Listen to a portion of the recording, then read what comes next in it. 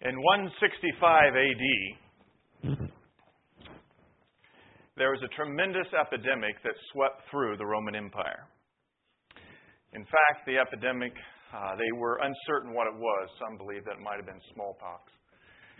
But it was so devastating that they say that one-third, maybe a quarter to one-third of the whole Roman Empire died during that season of time. In fact, it was another century later when another epidemic spread throughout the whole Roman Empire. And at the height of that epidemic, they say that 500 people per day were dying in the city of Rome alone. Now, what would you do if that kind of epidemic started to happen? Well, people took off. They fled. They became scared. So they ran from the cities, and they ran to the countrysides. And those who had estates bunkered in there until all the devastation was over. But there was one group of people that did not get scared. You have friends, family, people dying all around you. These individuals purposefully stayed in the cities, helping with the sick and the dying, even if it was no other help than to give them a decent burial.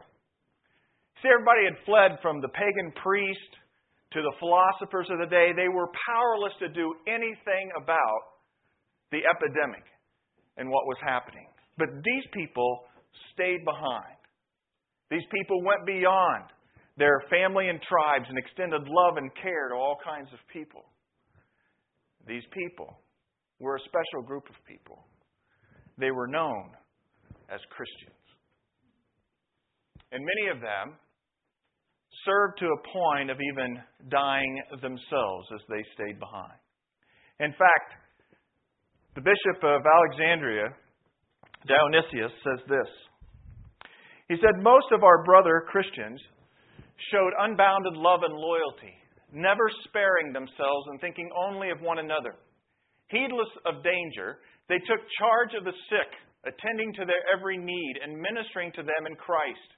Many, in nursing and curing others, transferred their death to themselves and died in their stead.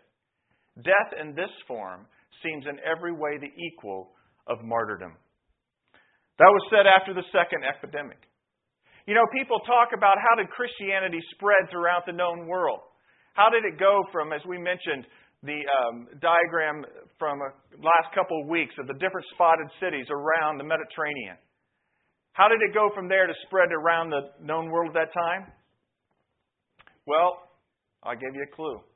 It wasn't just because the Emperor of Rome, Constantine, decided in 312 to make himself a Christian, so-called, maybe, and declare it the state religion rather than torturing Christians, which had happened up to that time. They say it was almost a groundswell that it was happening amongst the ranks. Because what would happen if people fled to the countryside and the Christians stayed behind? You were losing numbers. People were dying, but yet at the same time, some people were getting well. And those people were seeing evident before them sacrificial love and caring. Many of those who became well became Christians. And so there was this groundswell movement of love and care taking place so that it went from these little pockets of Christians and oikoses in these different areas like we've talked about to spreading all around the known world at that time. And so you have this diagram next that shows where places were Christianized as it moved. This did not happen by chance. It happened by the power of the Holy Spirit and people giving witness. But the way that they gave witness was through the sacrificial love and care that they gave one to another. And I think for us, as we come back and really focus on what God is calling us to do as a body of people, it would behoove us to go back and say, okay, how does this thing work? Mother Teresa says this, "Do not do great things, but do small things with great love." Do not seek to do great things, but do small things with great love. And there is not one person in here this morning, myself included, who cannot do small things with great love to make a greater impact long term for the kingdom of God and for His glory. And so I have a simple challenge to you today. Will you come together as a vibrant, fresh community, week in and week out, day by day, serving, living before the God that we love, doing small things with great love, and in that way making a great impact long term. But we have a very myopic world that we live in, narcissistic, if you will. Remember what narcissism is? The guy who fell in love with his reflection in the pool, right? We are forced through our culture to be very self-centered kinds of people. And that isn't always an ugly thing. It's a necessity of life. And so we do what we want to do. And what we want to do is sustain our own livelihood, take care of our own immediate family, and we want to enjoy life. Nothing wrong with that, but we are pressed into a very individualistic culture versus what Christianity is a very communal culture. And so we have to force back against that tide of influence that says, just go do your own little thing in your own little world. The Christians of the early days, they chose to take the commands of Christ and run with it. And so we've been talking the last couple of weeks about how to be missional communities of Christ, how to be obedient to the word in Romans where it says for us to be messengers of the good news. And how do we go about being missional communities of Christ in the Temecula Valley? We looked at the three aspects of what a missional community of Christ needs to be. It needs to be focused around the Spirit of Jesus Himself, who is the fire, who is the life within us. But there needs to be passionate spirituality, radical community, and missionary zeal. And today we're taking number 2, which is radical community. Now, I don't know about you, but when I hear the word radical, I want to go, ah! Right? Ah, radical! Those people that stayed behind during those epidemics and just cared for people unto death, that's radical. They didn't run for their own protection. They ran into harm's way. It's like firemen. It's like, that's nuts to run into a burning building. Radical does not have to be all hyped up, amped up, big yelling, big things. It's that whole idea of doing small things with great love. And they're around us at every little turn. And if you and I devote ourselves to that type of radical community of loving one another, we will see great things happen. But in American culture, we like the big show. We like the big deal. Looky there. Wow. Big pastor. Big church, right? Big event we pulled off. Woo! And there's nothing wrong with that. But my question is, could it not be more valuable for us just to have a long obedience in the same direction? It's a phrase I've heard. That we just stay consistent day in and day out with a radical commitment to community to do small things with great love. And in that, we will have a contagious community that will win many to be followers of Christ. It's said that the spread of Christianity may not have been because we finally got the top dog who stopped persecuting Christians, but he almost was forced to change the rules about Christianity because the love that was being exuberated by the communities of Christ at that known time. And he wasn't dumb. So Constantine said, hey, Christianity, that's the way we need to go. You know what happened with Constantine? After he established Christianity as the religion of the Roman Empire, if you will, it became institutionalized. And many people say that was the downfall of Christianity. Because then they didn't have the opposition, the persecution. They weren't on the fringes. They were somehow brought into the middle. And then all the big temples and the church buildings, different kinds of things started to roll through not only the decades, but the centuries. And so what we have today is people come to buildings, institutions. We go to church. But that was not the mindset of those early followers of Jesus. They were the church. The church was not a building. In fact, I was thinking this week because we're doing some renovations, right? Don't walk through that door back there. It's a mess. We're trying to open up an area where we can have community before church a little bit more and fellowship, coffee area, that kind of thing and stuff. We're going to be knocking a couple walls down here and redoing the stage and stuff and all that's cool. But what if we were told this week that our lease was no good for either one of these big buildings we have? what would happen to this church?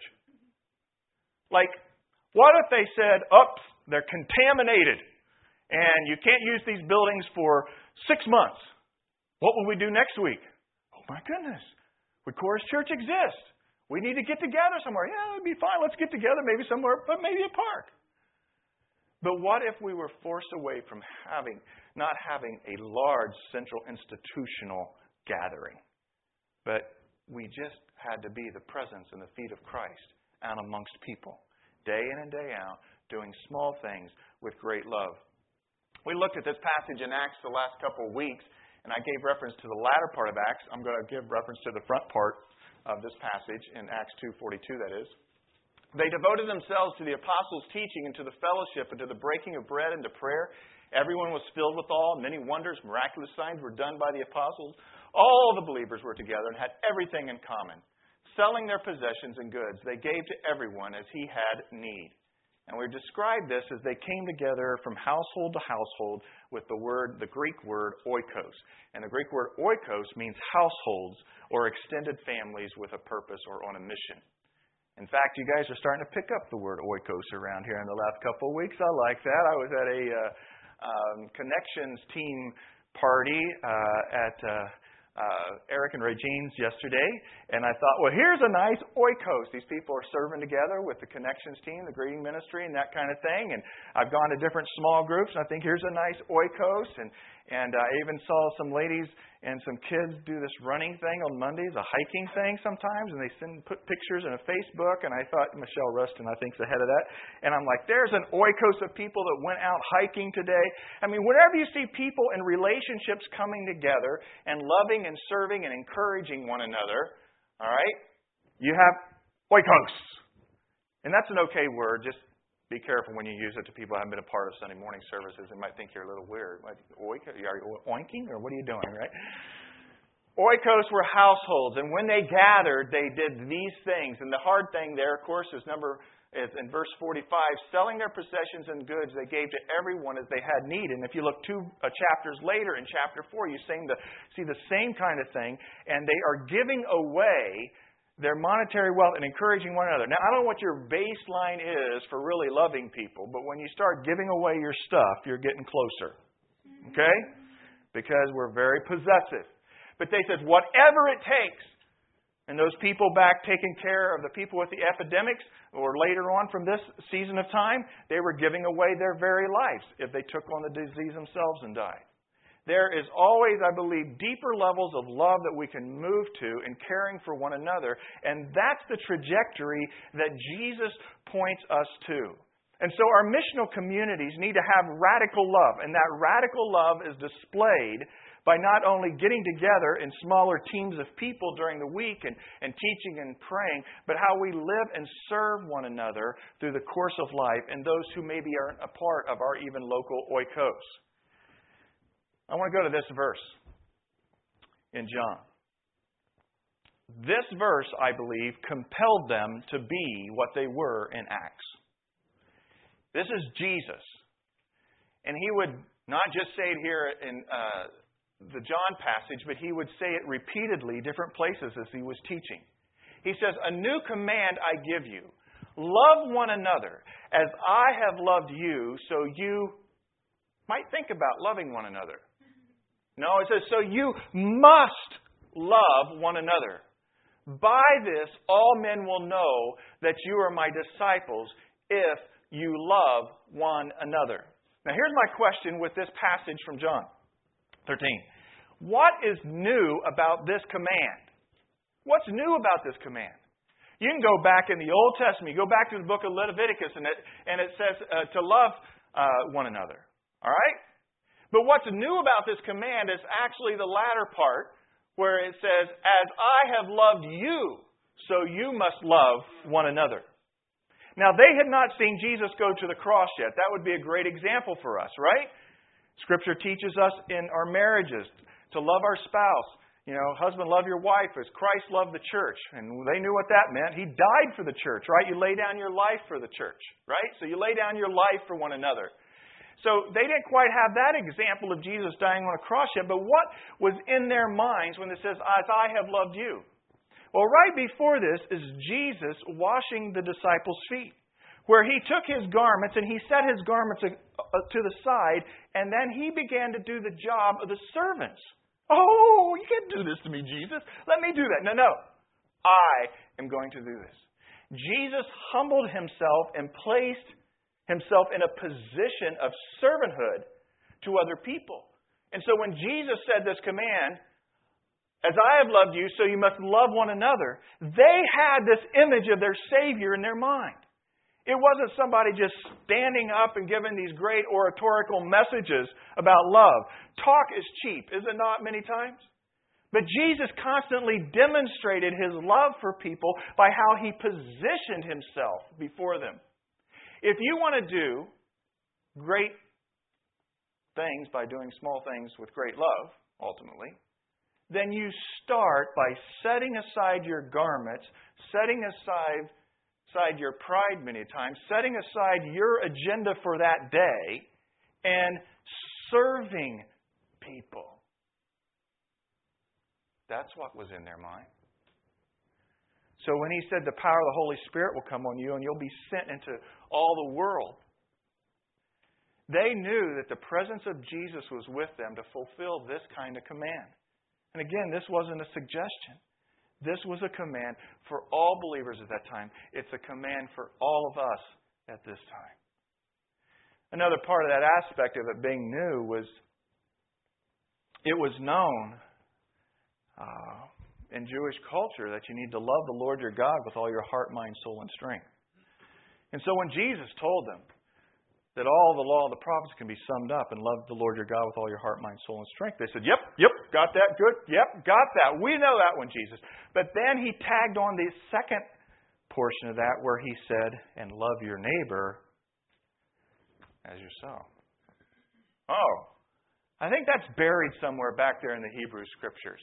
But Jesus brought that to the forefront that says, if you want to really say you're loving God, then you're loving your neighbor. These go hand in hand. They're one. And that was new. That was new. And so he was calling them into accountability with a command such as this. And then isn't it incredible? By this, all men will know that you are my disciples if you preach really good. If you have all the answers for their skeptical questions. If you look the part. No. They will know you're my disciples if you love one another. Oh my goodness, can you believe that those people aren't running into the countryside? They're staying back here. They walked right in to that critical care unit and ended up dying themselves by taking care of those people. That's nuts. Where does that kind of care and love come from? Man, that must come from God, if there is one. Slowly, day by day, week by week, month by month, year by year, the community of Christ became the most powerful apologetic for faith in Christ. That's just not normal what they're doing. But guess what? It may not be normal, it may be a little bit weird or may be striking, but it's attractive. All of us internally are dear to people who give their life away that are not selfish. We're repelled by people that are self-centered and arrogant and cocky, right? Or people that they're just out to pursue their own trajectory in life. Or maybe it's people that they're sort of giving their life away, but it's just to this small little group that's just their family. And that's okay. Nothing wrong with that. That's where it starts, right? But people that care beyond their arena for other people? This question was thrown out the other day. I was listening to something that says, if you saw your dog and a stranger in the pool drowning, who would you save first? It came in 1/3, 1/3, 1/3. A third I'd save my dog. A third said they'd save the stranger. And a third said they didn't know. Where's the love at, right?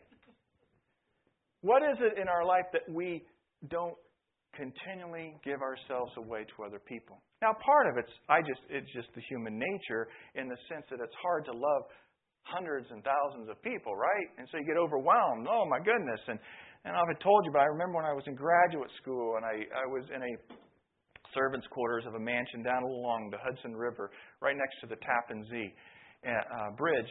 And the mass of cars streaming across that bridge going into New York City area for work. I was like, God, how do you love all those people?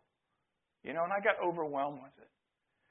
But one of the things that he began to teach me early on was that I can't love people unless I'm deeply in love with Him.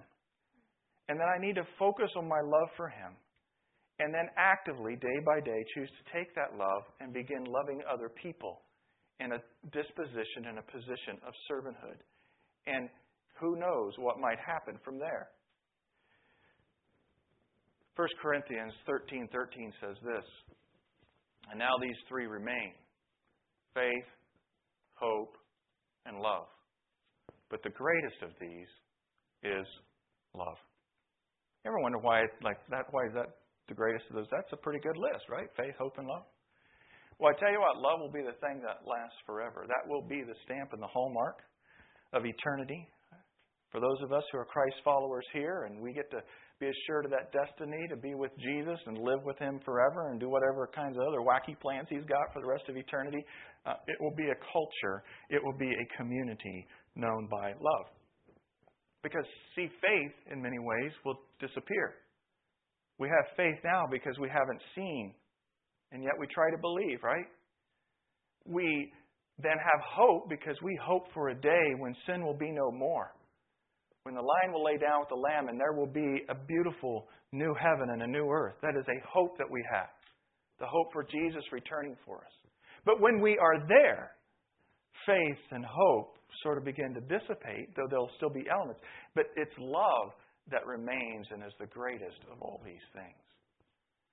And you would think, after all these years in our lives, all these years in church history, that we would get it right. But because of the sinful nature, we have to come back time and time again and remind ourselves what the gig's about is loving God and loving people. Love the Lord your God with all your heart, mind, soul, and strength, and love your neighbor as yourself. Who is your neighbor? It's not necessarily just the person that drives in the garage next to you. It's whoever you're encountering that maybe as a person of peace, someone who's receptive to hearing you not just share the gospel, but live out the gospel before them. Now this passage, faith, hope, and love, I find it interesting. If I can go to one of those little oikoses in the city of Thessalonica at the time. Thessalonica in 51 AD, there was a letter written to the Christians in Thessalonica by the Apostle Paul, probably with the help of Silas and Timothy, who were his traveling companions. And this was the first letter, possibly, that Paul actually wrote. He had been in Thessalonica, which was a city of 200,000 people. And when he planted an oikos there, an oikos emerged that he visited that then began to flourish. It was a very young church plant that just took off rapidly in Thessalonica. And as this church plant started to take off rapidly, some problems started to arise as it related to opposition against Paul and his leadership. And so they told Paul, you need to get out of town or you're sort of be in trouble here. So he says, all right, you guys take care of this and this. And he headed out. He headed to a place called Berea and he was going to go on to Athens. Timothy was there with him in Athens. And he said, Timothy, I want you to go back into Thessalonica, make sure they're doing okay there. He says, I'm going to go on to Corinth, meet up with me in Corinth.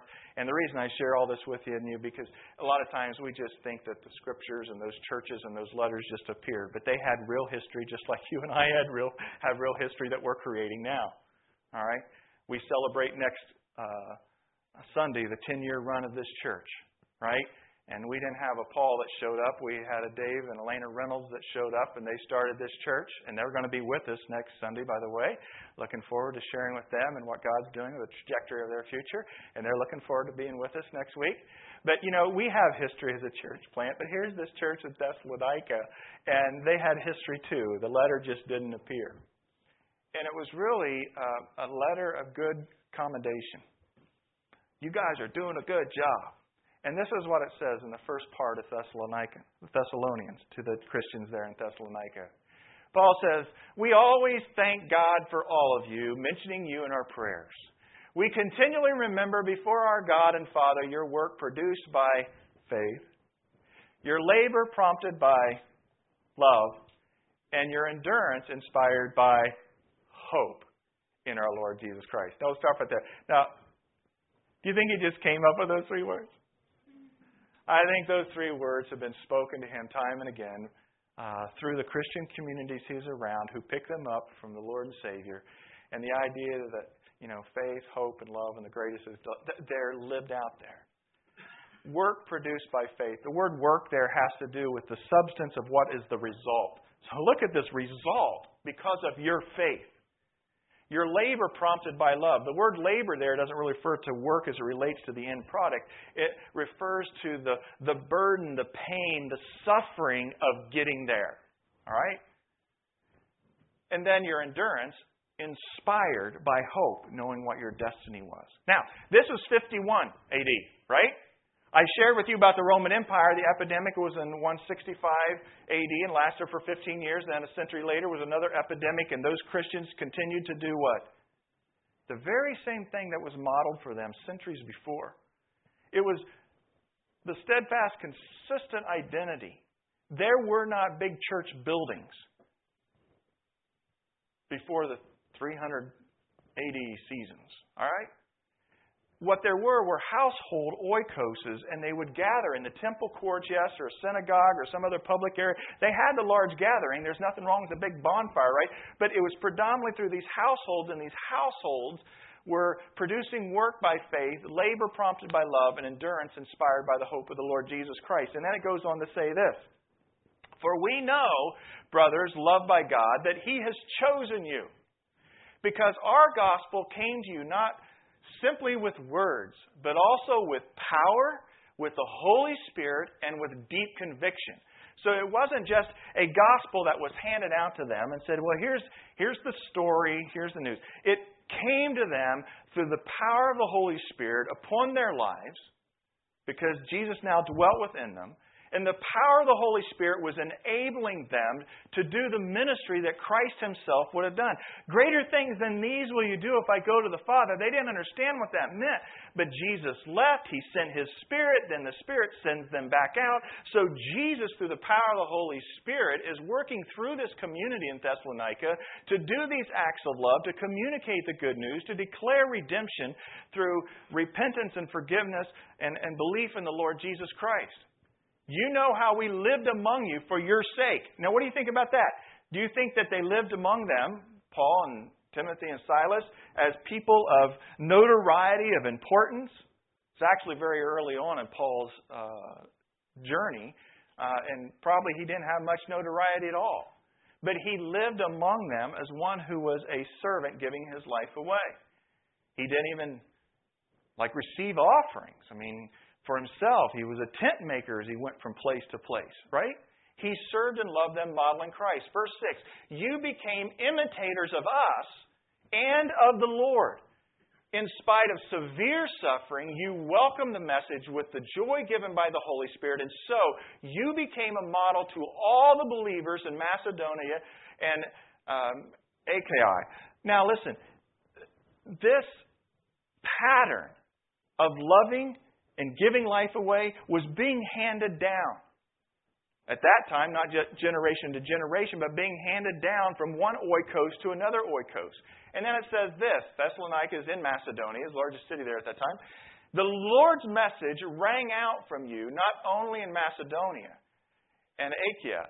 Your faith in God has become known everywhere. Now, I like the word rang out there. Gong, gong.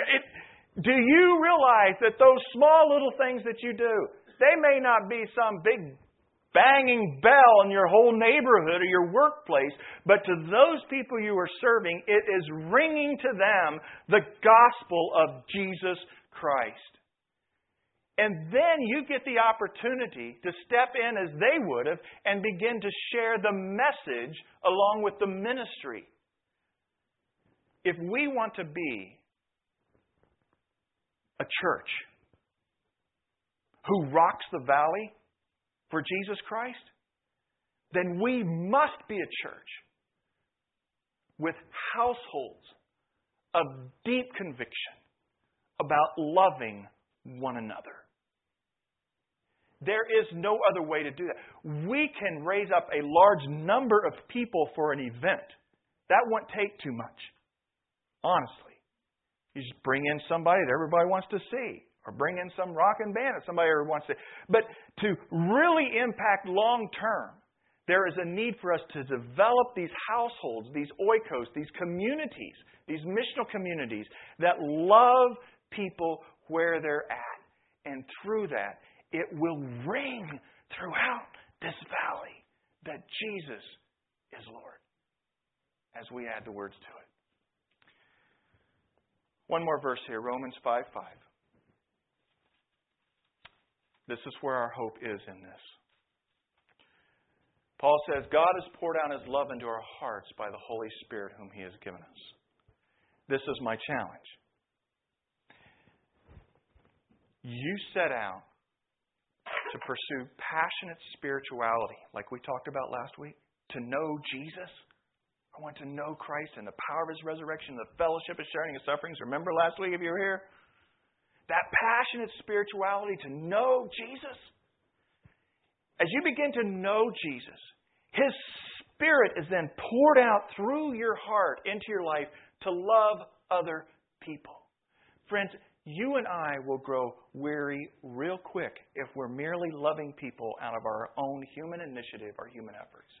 We have to have a supernatural dynamic happening where we are loving because we are loving Christ and His life is poured through us to other people. It's a dynamic state. You've got the vertical dimension and you've got the horizontal dimension. And I've seen people fall off the bandwagon and quit. People even quit going to church because they have tried to love and care for other people. But somehow they were not encouraged. They were not in a community or a larger worship gathering, whatever it may be, where their vertical dimension of a radical spirituality kept them fueled to do the radical horizontal loving. It's a two-way dynamic. As we love Christ, His Holy Spirit's love is poured through us to love other people. That's why in my early days, Jesus says, don't you worry about the breadth of your ministry. You just worry about the depth. And so you focus on the depth of your love for Christ and your willingness to love others and to be tangibly there for them in their life. And He will take care of the breadth. And even if the breadth is not visibly big to a world around you or even your friends before the heavens above, small things done with great love have a long-term impact, even if it's just one or two people that you fully are able to invest in your life. This is our hope, that God has poured out His Spirit into our hearts. And it's the Spirit of Himself loving and caring for one another. There is a hunger for community. And the hunger for community is to know and be known, to love and be loved, to serve and be served, and to celebrate and be celebrated. Take the opportunity to know one another. Take the opportunity to love tangibly, many times through serving and even being served, letting it be a mutual thing. Celebrate and be celebrated is just mere encouragement. All of us long for these type of things to be a part of our weekly, monthly lifetime. Because we are made in the image of God, and being made in the image of God means that we are relational beings. I have one story and then a verse to close with at this part before we go to worship. There's a story told, true story, by a guy by the name of Jim Roberts. He had a son, 10-year-old son, 4th grade, by the name of Daniel. And he was helping out their school this one particular day, and they were doing a game with the kids. It was called Balloon Stomp. You ever play that game? And so they brought in a room full of 4th graders, and they tied balloons to their legs. And the goal of the game is to stomp on other people's balloons and see who the last man or the last woman is that's standing. It's sort of a Darwinian kind of game. I mean, it's like dog eat dog, and then so they tie the balloons and they say to the kids, go! And then so they start to take off, and you got the really aggressive kind of guys going around trying to stamp on everything they can find, right? Then you got the people that are pulling back and trying to protect themselves. So they scoot to the outside walls and try to hide their balloon, you know. And so the game's going on and different balloons are getting stomped. And one kid decides to pull out and he trades his balloon in for an extra carton of milk or something like that. So you get all this gaming going on. And finally it's down to just a few of them. And there's a stomp there and a stomp there and a stomp there. And they're bumping and hitting one another. And finally the next to the last person's balloon is stomped and we have a winner. And when you have a winner and you're not the winner, that means you're the loser. So there's one winner, everybody else loses. All right. Next class comes in. Dad's watching this and he's going, oh no, this isn't going to be good. They circumvent the explanation a lot on what to do, and they tie the balloons on, but this is a class of special needs kids. And he's going like, this isn't going to turn out well. What are these kids going to do? Well, they get the balloons tied. Like I said, they didn't explain the game well, and they said, go! And the mentally and physically handicapped kids were looking around at one another, and they didn't quite know what to do. But word started to trickle down that balloons needed to be popped. And so what they did was one girl starts to say, well, here, try to pop mine. And so she holds it down, you know, like a place kicker while the other kid pops it. And then they stand up and cheer each other, hug each other. And then he pulls down and he holds his balloon down so she can pop it. And before you know it, they're all helping each other get all the balloons popped. And then guess what? They all cheered because they all won. It was the team win.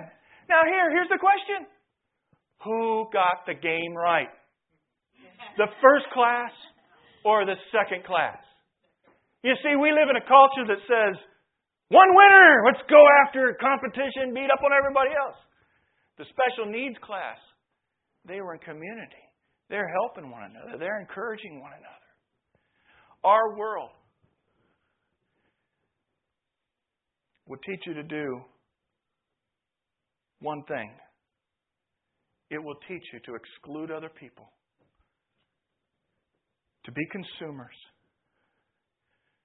to be competitors, be consumed with keeping your own balloon. But the kingdom of God says we're all in this together. And it's not the way of exclusion. It's the way of embrace. We, if we declare to be followers of Jesus, are not a people of exclusion and competition. We are a people of embrace and radical community.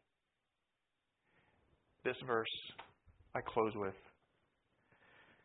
Hebrews 10:23.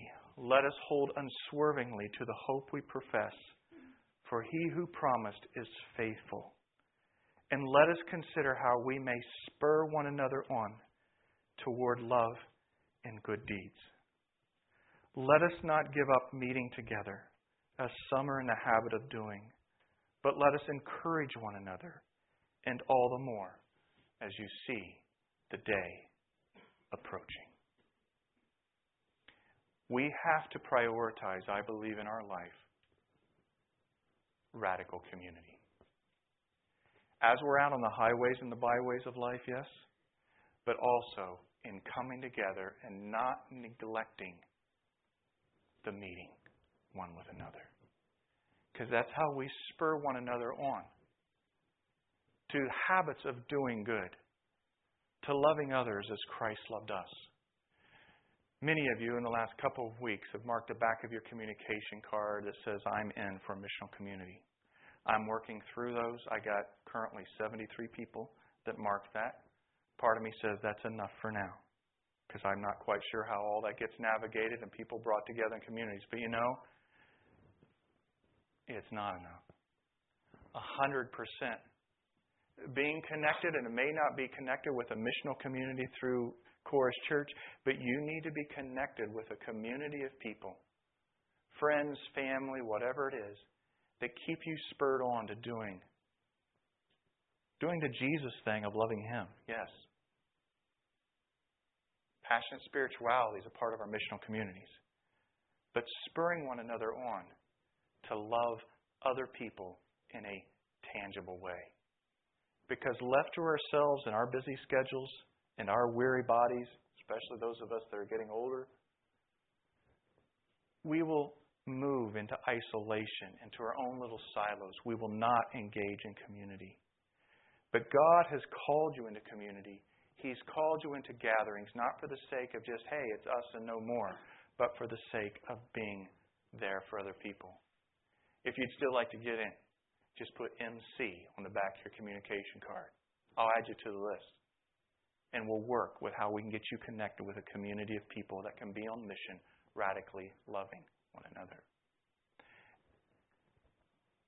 And then my final challenge is this. I believe this ability for us to love one another begins by being willing to pray for one another. And I want to challenge you who are in small groups, or if you're in a community, maybe you have a Bible study even at work or something like that, to take at least a small portion of your time as you meet together to pray for people that are not in your room or not in your circle, that are not close to the little fire that we've got going. Pray for people to know Christ, not only in message, but through ministry. In fact, some of you that are in groups, I encourage you to consider doing prayer walks. You ever done a prayer walk? You can do it by yourself. You can do it with your spouse. You can do it with your small group community. Just say, we're going to take the last half of our community and we're going to hit our neighborhood. Which just break up 4 or 5 different groups of people going different ways. Just praying. You don't have to go outside the house and go, oh God, for this house we pray for this house. You're saying, Lord, what is it about this home, this need? Or whatever it is, I pray for this home. What we're doing in that is beginning to turn ourselves inside out. So we're thinking about loving others and not just taking care of our own needs. And they're important needs as we love one another. But I want to encourage you to prioritize time to be in community. And I want you to prioritize time for praying for people outside your circle. Let's just start with that, at least for this week. Sound good? Chris and team, would you come up? And we're going to enter back into just spending a time of worshiping the Lord Jesus Christ. I'm mindful as they come up that there are prayer needs within this body. And so I would like us to pray together as a body before we step back into worship and receive the Lord's tithes and offerings as well as the communication cards. But in this time of prayer, I'm just going to ask everybody to bow their heads and close their eyes. If you are a particular person in need of prayer because of an issue or something going on in your life, or maybe even this exhortation to be less self-centered, less exclusivistic and more embracing, and you would like to have prayer for your particular need, I'm just going to ask you to stand where you're at. I'm not going to do anything weird. Just going to have you stand, acknowledgement for the Lord that you carry in today a burden, a prayer burden in your life or for a friend, for a neighbor. And the Lord sees not only your stance before Him, but He knows deeply the need behind it.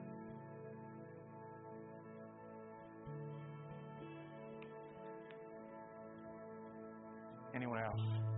You're just acknowledging that you're bringing the need, and sometimes, it's a little awkward, but something just as simple as standing to be a first step to say, no longer in hiddenness, I need to bring this to the community before the Savior. Our Lord Jesus Christ, we are so grateful that you pour out your love into our hearts through the Holy Spirit whom you've given us. And Lord, if we are a Christ follower of yours today, I pray that you would pour out even a greater portion of your blessing, of your love into our lives to love other people. But Lord, in this moment, we pray for those who are standing, that you would touch the need that they have, to encourage them. Lord, you know the specifics. Lord, you also know the wisdom that's needed, the power that's needed to bring about maybe an answer that radically glorifies you. So, Lord, for those who are standing, we pray for them. We pray your anointing and your blessing upon their life. May you pour out your love into their hearts. And, Lord, may this particular need, whether it be a health need, a financial need, whether it's prayer for a lost loved one or someone that's even maybe a bit of a stranger today, an acquaintance, somebody at work, somebody in a recreational league, Lord, somebody that's down the street. Lord, whatever the need is that's represented here, we know that in your throne room, you can work powerfully and make decisions and act in a way that's even beyond us to bring about your glory through the reconciliation that's needed, the transformation that's needed. Lord, may you minister your grace through your Holy Spirit into each and every need that is represented by those who are standing here. Jesus, we love you. We honor you with our life. Lord, show us how to have radical community by doing small things with great love. May we not exclude people, but may we embrace people. And may we journey into the future as a church, fully alive on a Sunday morning, but fully alive during the week as we are your hands and your feet. Jesus, teach us. We're in this for the long haul. We have much to learn in your name. Let's all stand together and sing. As you feel led in this worship block, to just worship the Savior.